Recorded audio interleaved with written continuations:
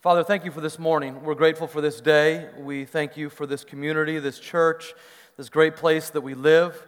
We're very thankful, Lord, for all the things that are in front of us that we just heard from Sarah, and for each person in this room. As we say here, every single person here matters deeply to you, deeply to us, and I pray that would be known in this place. God, we're after a church, a community. We're building a transformational community that is growing in love with Christ and all people. And we pray, God, that we would experience even a little hint of transformation this morning as we enter into the Scriptures. We invite you to teach us, God. We say that we have many things going on in our lives that we brought in here to church today. Many of us are wrestling with all kinds of challenges. But right now, we want to hear from your word. Right now, we want to learn from your Spirit. And God, we're inviting you to be front and center for us. Please teach us. We don't need another talk from Adrian, Lord knows. We need your Spirit. So we ask that you do something in each of us today. We trust ourselves to you, God. We love you. And we say, we invite you to teach us even now. Through Christ our Savior we ask. Amen. Amen. So, you've been faithfully leading for some 40 years. And as it's now time to enter into that long-awaited promised land, you are ready to take a bow into retirement. You're ready for a sunset and to humbly enter into this land of palm trees, as you've been a faithful second in command for 40 years. You've been the lieutenant general, second in command, leading 600,000 fighting men, following a very faithful leader across every step, as that general has been guiding these 600,000 fighting men and up to 2 million people with them into the promised land. And now it's time for you to take a bow into retirement and enjoy as much milk, honey, falafels, and filet mignon as possible. You're excited for this next stage of your journey. And you assume the general of the army will continue to lead as he's done so faithfully for these past 40 years. But he's getting a little bit long in the tooth as well. In fact, he's a cool 100 right now. A little bit more than that, in fact. Moses is over 100 years old now as they enter into the promised land, but you assume he'll be leading the people just as he has over these past 40 years, and maybe if he's not strong enough for the armies on the other side, then God will, of course, select some other younger lieutenant to lead the way into this land of milk and honey. That's the context of our story this morning. Moses takes this young buck, 82, 83, 84 years old, named Joshua, under his wing. And then he dies. And Joshua learns that though he's in his 80s, he will be leading the people of Israel into their long-awaited destination. And at the end of Deuteronomy and in Numbers, you see God giving instruction to Joshua through the mouth of Moses, telling him, be strong and courageous, building him up, just as Joshua had built up Moses over the previous years. But then Moses dies, and Joshua is elected to bring this army of 600,000 across the Jordan River and into the promised land again at age 82 or 83. Can you believe it? So much for retiring to the hills. You know, it reminds me that God's never done in leadership with us. Retirement's kind of a human construct, and it's okay. But God will continue to use you wherever you are, no matter how old you are. Did you know that?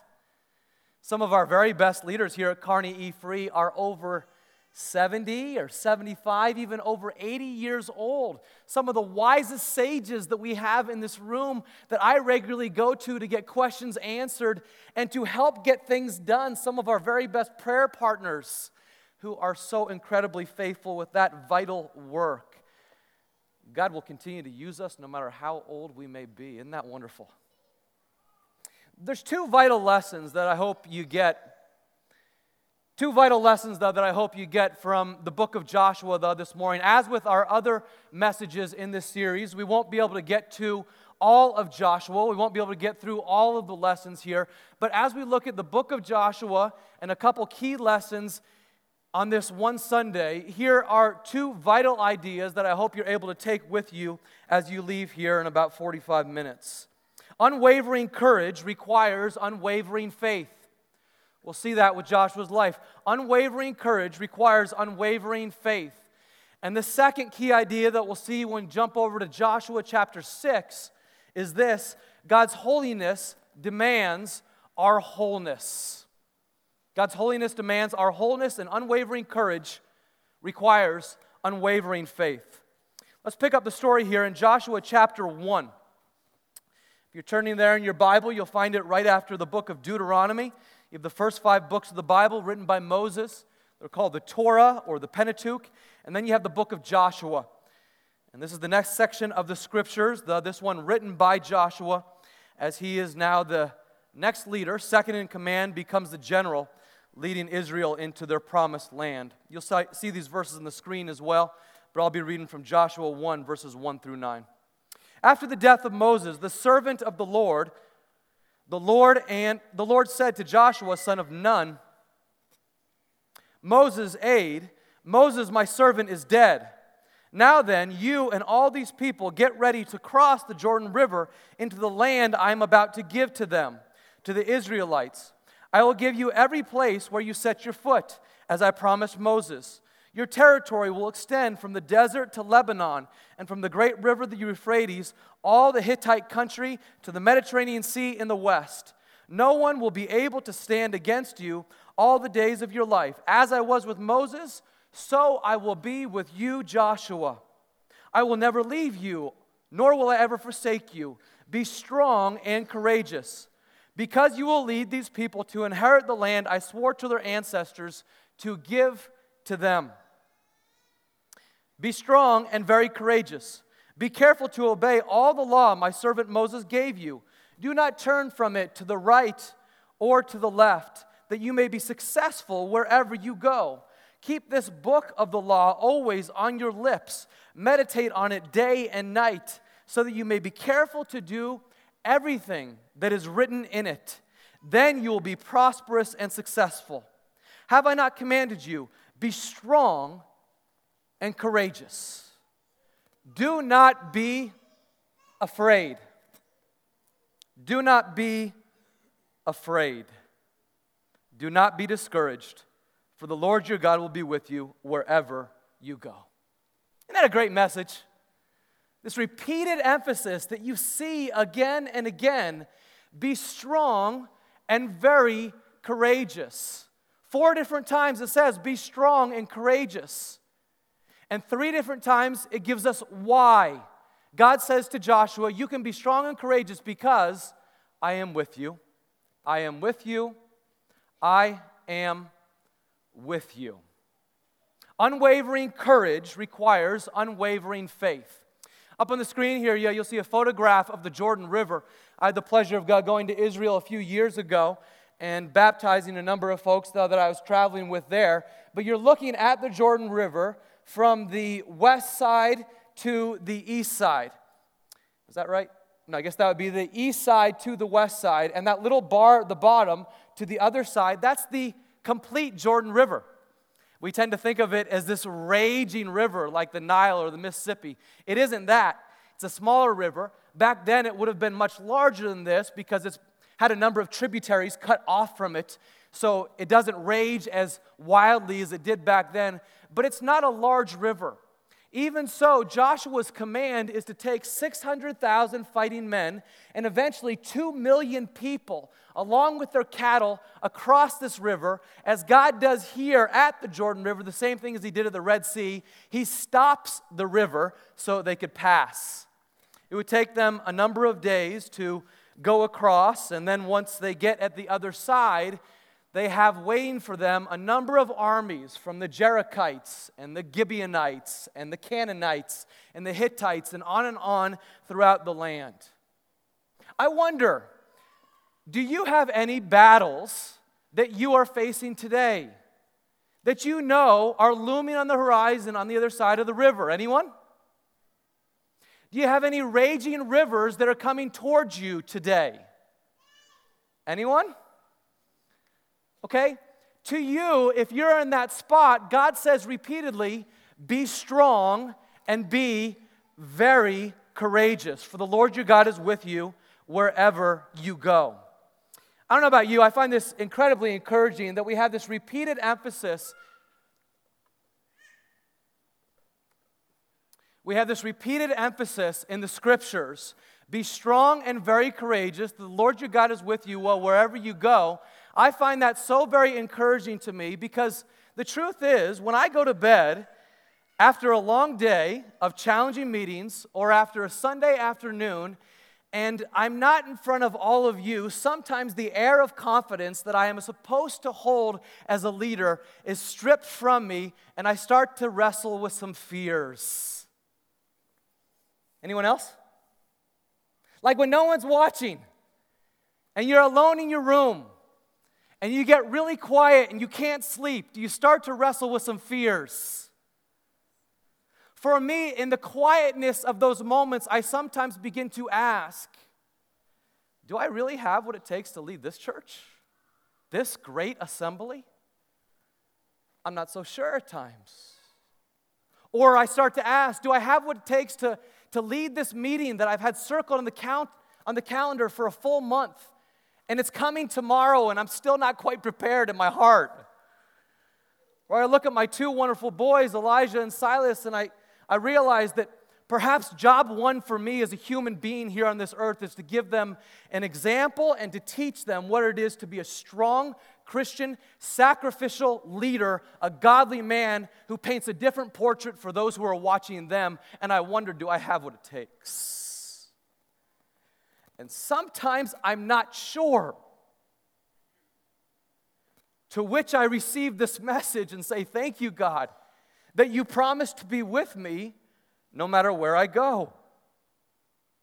I tell you, in dozens of men's small groups that I've led over the years, and dozens of men's discipleship gatherings that I've led over the years, I've noticed that the number one most crippling thing for most of our fathers and husbands is not lust or greed or even anger.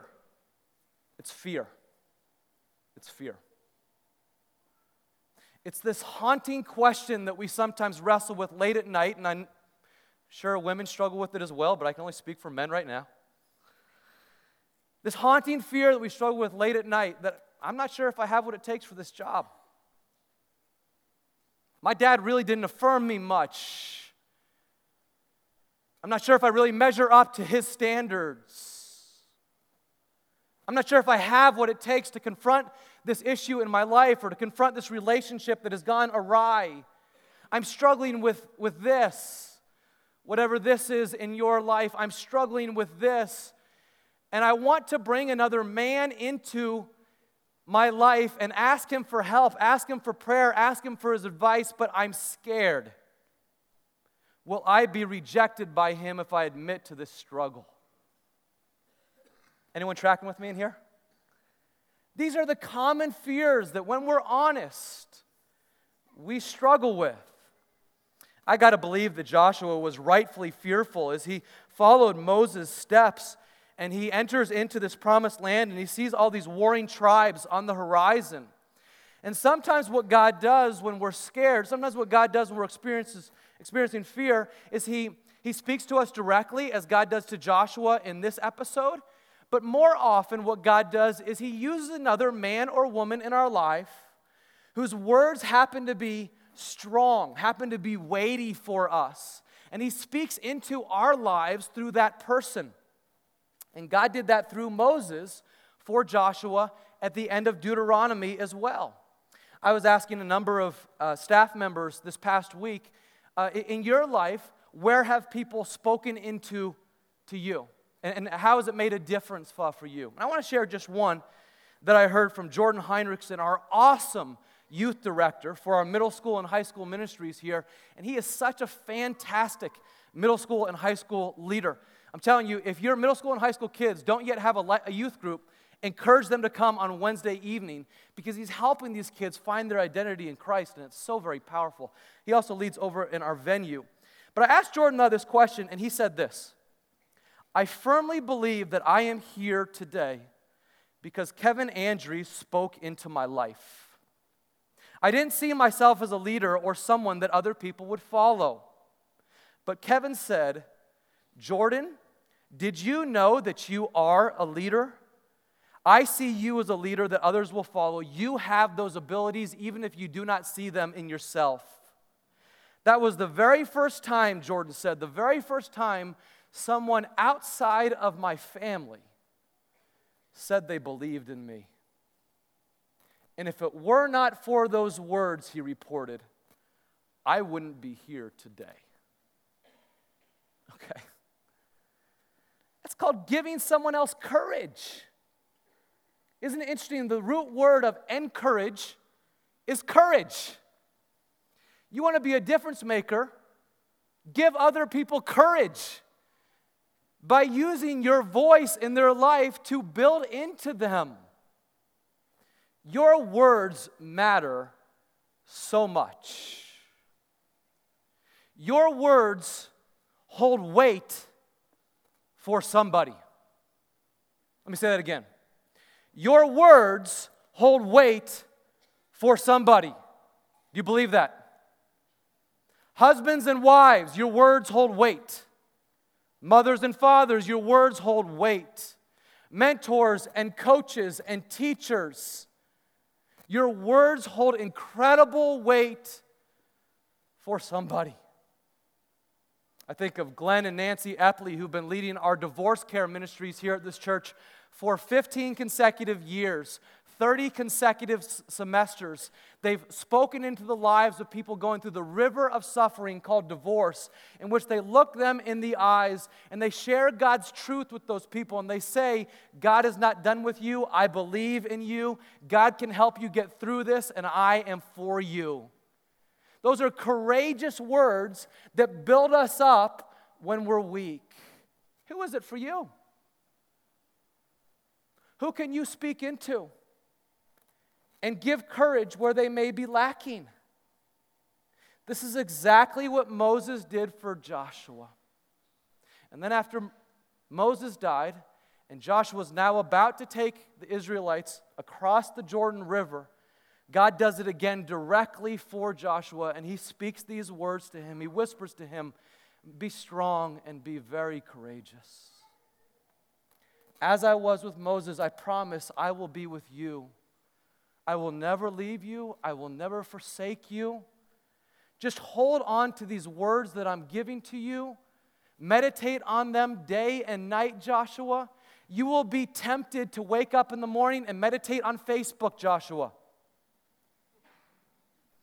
Don't do it. Meditate on the words of the Lord our God. You'll be tempted, Joshua, to do some binge watching in the evening and click Netflix yet again. Joshua, don't do it.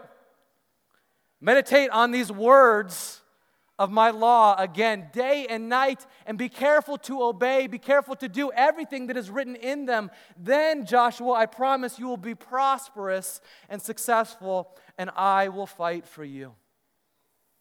Friends, it's really hard to be courageous when you don't have the unchanging foundation of the Word of God buried in your heart and your mind.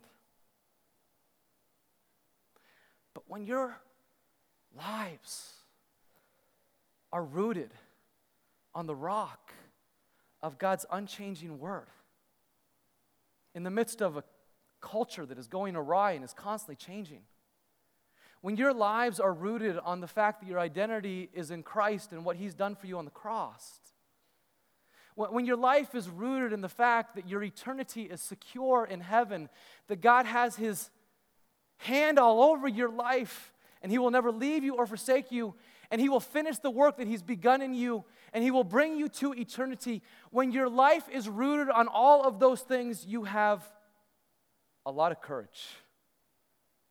You know that you will go through a wilderness time. We'll all go through wilderness times. You know you'll go through an exodus. We all, Christian or not, go through exoduses of different kinds. You know you are longing for a promised land. That's true for Christians and non-Christians, all of us. But the difference is this: those who follow Christ know that He has the power to get us there. And He will get us there. The one who called you is faithful, and He will do it. Unwavering courage comes from unwavering faith in God's unchanging word and His unchanging character. I pray that you believe that today. And then second, what we get out of this passage: first, unwavering courage comes from unwavering faith. And second, God's holiness demands our wholeness. God's holiness demands our wholeness. And to get this, we need to go over to Joshua chapter 6. Turn there with me right now. Joshua 6. And we're going to read a number of verses here, starting at verse 1. Here they are now on the other side of the Jordan River. They've already passed, and they're looking at the city, the fortress city of Jericho, as they're about to engage in their first battle. Now the gates of Jericho were securely barred because of the Israelites. No one went out, and no one came in. Then the Lord God said to Joshua, "See, I have delivered Jericho into your hands, along with its king and its fighting men. March around the city once with all the armed men. Do this for 6 days. Have 7 priests carry trumpets of ram's horns in front of the ark. On the 7th day, march around the city 7 times with the priests blowing the trumpets. When you hear them sound a long blast on the trumpets, have the whole army give a loud shout. Then the wall of the city will collapse, and the army will go up, everyone straight in." Common army tactics, right? For anyone in the army? No, not so much, okay. That's because God is doing this, not the people. This is a fortress city. It's a small fortress city, and they circle around it 7 times. Hold that in your mind. Fortress city, military complex. Verse 15 now. On the 7th day, they got up at daybreak and marched around the city 7 times in the same manner, except that on that day they circled the city 7 times. The 7th time around, when the priest sounded the trumpet blast, Joshua commanded the army, "Shout, for the Lord has given you the city. The city and all that is in it are to be devoted to the Lord. Only Rahab the prostitute and all who are with her in her house shall be spared, because she hid the spies we sent."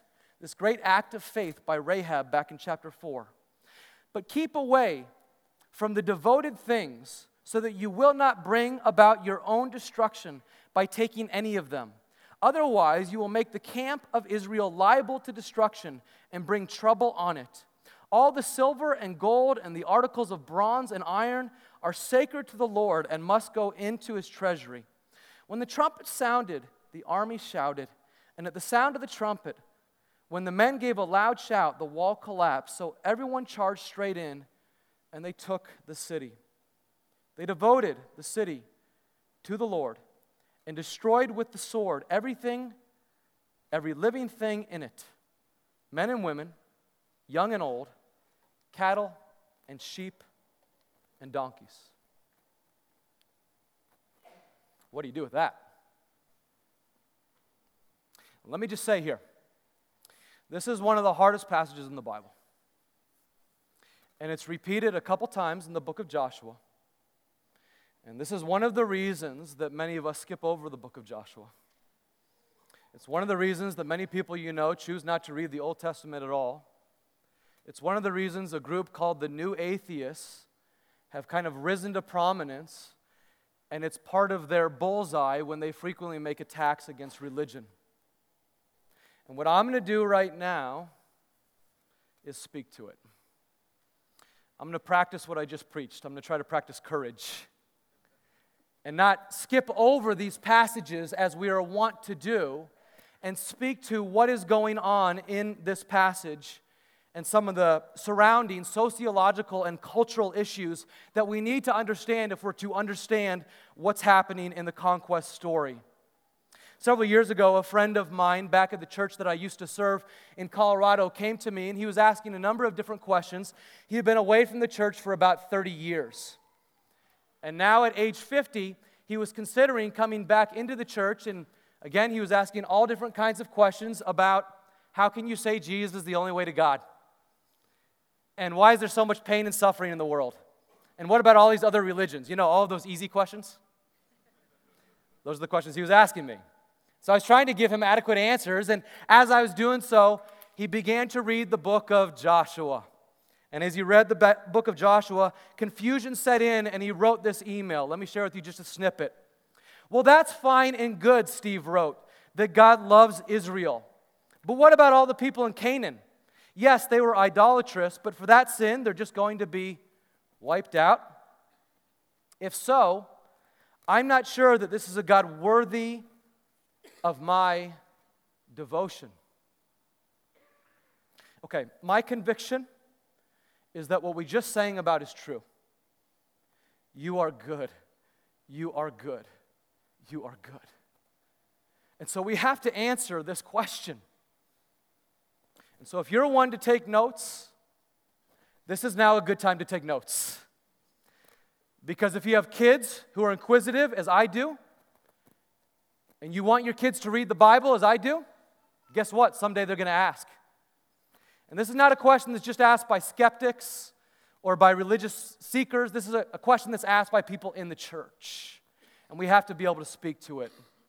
The key word in these conquest stories is the Hebrew word harem, from which we get devoted. So you look at verse 21 in your Bible, it says, they devoted the city to the Lord. They haremed the city to the Lord. It wasn't simply that God had for Israel to go and destroy Jericho. It was that Jericho would be devoted as land to the Lord. They would be set apart for His unique use. It would be distinct, and it would be different, and it would be devoted to God, not for ordinary use. And as God devotes this city and a couple other cities to the Lord, here are 6 lines of cultural detail, cultural facts, important details about the conquest narrative that helps us understand what God is doing in this story, even as we seek to preserve our understanding of the character of God. Here's number 1 on the screen. These are fortress cities, okay? They're not cities like Kearney or Omaha. They're fortress cities. Think Fort Irwin, only much, much smaller. They march around them 7 times. There's gates around the cities. These are not unarmed, non-combatants. These are armies, and with them, their families, who together are living in these fortress cities and ready to make war on the Israelites. Second, and importantly, God desires mercy for all people. And so as you read this story, who was the one person who was spared? Rahab. And who was Rahab? She was a prostitute. And she was apparently the most righteous person in all of this fortress city of Jericho, even though she was a prostitute. And she has faith in God as He is revealed to her in this moment, and she and her entire family are spared because they chose to devote themselves to the Lord. This is what God is after, devotion. So they have a very small embryonic faith at this point, but they trust in God as He is. They devote themselves to Him as He is, and He has mercy on them. Likewise, as the stories go on in the book of Joshua, you see these treaties. The Israelites make a treaty with the Gibeonites, for example. All of this is for the purpose of pursuing mercy. Number 3, these are Amorite and Canaanite peoples, and the Amorites and the Canaanites had wickedness that was unsurpassed even by Las Vegas or Amsterdam or fill in the blank, whatever you would use. I mean, the wickedness of the Amorites and the Canaanites, and these are umbrella names for all the other tribes underneath them in the land of Canaan, was unsurpassed in the world of the day. In addition to carving these grotesque gods and goddesses out of wood and stone and bowing their knees in worship to them, they practiced rampant promiscuity and child prostitution and child sacrifice. I'm not kidding. child sacrifice, and chattel slavery. These were the cultures that Israel was entering into. And what God decided to do was to make a covenant with the people that they would be a different kind of people than all of the other nations that would surround them. God's covenant called for something different from the Israelites. And you remember, if you've been with us over the past couple months, we've talked about the key idea in this covenant again and again is that God promises to Abraham, I will make you into a great nation, and I will bless you. And out of your family, I will make a nation, and that nation will be a blessing to other nations. And how will it be a blessing? Because it's different. Because it's holy. Because it's a people who live by the Ten Commandments. A people who live up to God's holy standards. A people who act with integrity. A people who honor the sanctity of marriage. A people who honor and love and bless their children. A people that is different. And God said that if we are to be different, we need to be holy. And once holy, we can be different. And once different, we can be a counter-cultural influence for good. And that's what God desired for Israel, and that's what God desires for the church. That you and I would be a countercultural influence for good. That we would be set apart by our devotion. That we would be set apart by our holiness. That we would be set apart by our purity. That we would be set apart by our faithfulness. That we would be set apart by our love. This has always been what God is about. But this land was so wicked and these people were so wicked that God said, I need to drive them out in order to create a unique people, and out of that people to make a nation that will be a blessing to others. Now, God was patient. You got to know, God was very patient with the Canaanites and the Jerusalemites and all the rest. But His patience doesn't last forever. Not for them and not for us. Please hear me. God is patient, but not forever. He waited for them for 400 years. If you know your Bible, you might be familiar with this passage out of Genesis 15:16.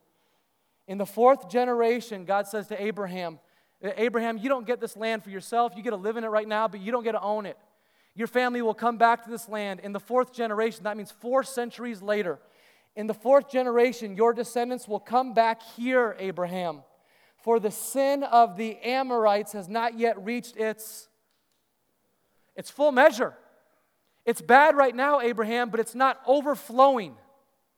And one day the sin of the Amorites and the Canaanites will be so bad that it's overflowing and they will be irretrievably lost. Their consciences will be seared and they will not even be able to be redeemed. And in that moment, I'm going to give you this land. Have you ever met someone whose conscience has been seared? Yes? It's a scary thing. There comes a point when we choose not to repent for long enough that something changes in us and our conscience is seared, and all of a sudden we cannot repent any longer. That's a dire warning. And that's what happened with the Amorites and the Canaanites. They chose not to repent for 400 years. And God says, now they cannot repent any longer, and I'm giving you this land, Israel. Friends, this isn't folks looking across the river from Omaha into Iowa saying, oh, that's a good land. I want that land. There's a bunch of innocents over on the other side of the river. I'm going to go kill them and take their land from them. No, this is looking across the river and seeing ISIS. And God's saying, I'm driving them out. And I'm going to create from you a different kind of people.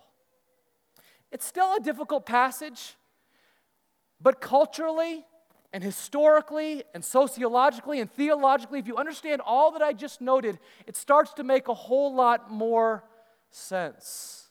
And especially so when you understand that there is no double standard here, that what God expected of His people is the same thing He expected of these foreigners. There's no double standard. And so also Jesus, what does Jesus say to us is the greatest commandment? Love the Lord your God with all your heart, all your soul, all your mind, all your strength, all your wallet, all your sexuality, all your anger. Love the Lord with all you got. This is God's standard. He will not have cafeteria Christians. He won't have it. He wants people who are all in. God's holiness demands our wholeness. Now, even so, you got to understand that as you move into the New Testament, there's one other principle that we have to note here. In the New Testament, the kingdom of Jesus, our response to enemies is love and prayer. Love and prayer. So these were one-time acts during the conquest story as God needed to create a separate people that would be different from all the surrounding nations to use them to bless other nations. But the response from us to those who would oppose us today is our battle is not against flesh and blood, is it? It's against the powers and principalities of the heavenly realms. It's against the enemy of our souls, not against flesh and blood. Our response to those who would oppose us is love those who hate you. Pray for those who persecute you.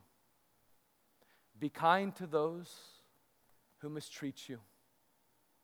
Go the second mile for those who would oppose you. Because that becomes a city on the hill. That becomes a light for the world. That becomes the salt of the earth for people to say, how tasty is that church? I want some of what they have. Friends, I just want to encourage you, don't expect people who are not Christians to agree with you. Don't expect them to be sympathetic to you. Don't expect them to be kind to you. Don't expect them to reciprocate love to you. They're not Christians. They have a different worldview. Our job is to be leaders no matter what they do. Can I get an amen? Our job is to be leaders, to go the second mile for people, no matter what they do. That's the church. Difference makers for time and for eternity. And so I just got to ask myself the question, I just got to ask you this one question as I wrap up here today. What is one area of your life that God has shown exceeding patience to you across many, many years, and you've been holding on to nonetheless? And you say, I'm going to hold on to this part, God. I'll give you the rest, but I'm not going to give you this part. And I've had to ask myself that question over the past couple weeks as I've been meditating on this message. What's one area of my life? And there is one. There's an area of my life that I've been holding on to control. And I've heard God whispering to me, Adrian, will you give me that too? Because God's patience, His long-suffering is great, but there is a law of natural consequences that His patience will not last forever if I only give Him part of who I am. I don't know where you are with Christ today, but if you haven't given yourself to Christ, His patience won't last forever.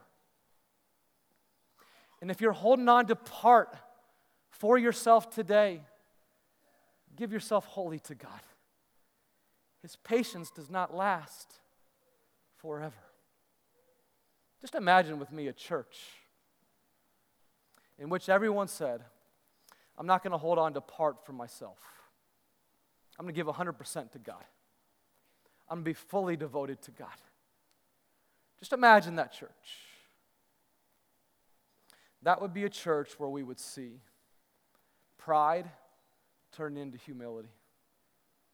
The defensive spirit that so frequently permeates marriages would turn into a listening spirit. The tendency we have to dishonor women would turn into honoring women. Anger would turn into gentleness.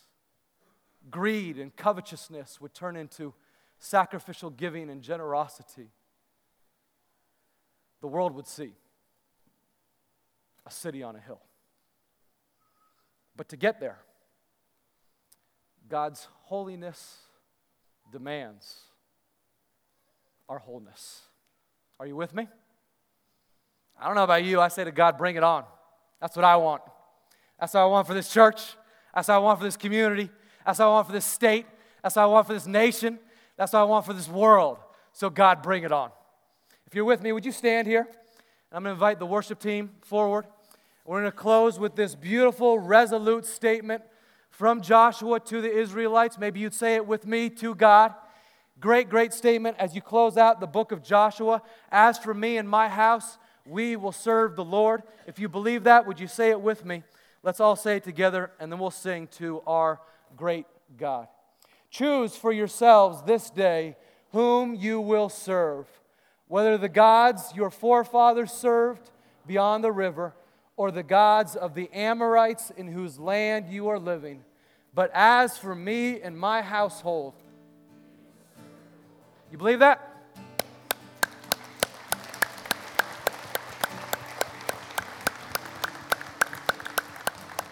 God, we just say to you, we're going all for you. We're going all for you. I say to you, for the Boykin family, I'm going all for you. As for me and my household, we're going to serve the Lord. I'm not going to hold back, God. You've convicted me of my areas of sin and control, and I thank you. I repent of it, God. I admit to you that I hold on to this little area of my life, and I'm sorry. Anyone else? Anyone else? Father, we're sorry. We ask for your forgiveness. We say to you, we give ourselves to you in full. You've given your all to us through Jesus Christ. The only proper, rational, appropriate, loving response is to give ourselves back to God. So have your way in us, God. Have your way in us. May it be in Jesus' name.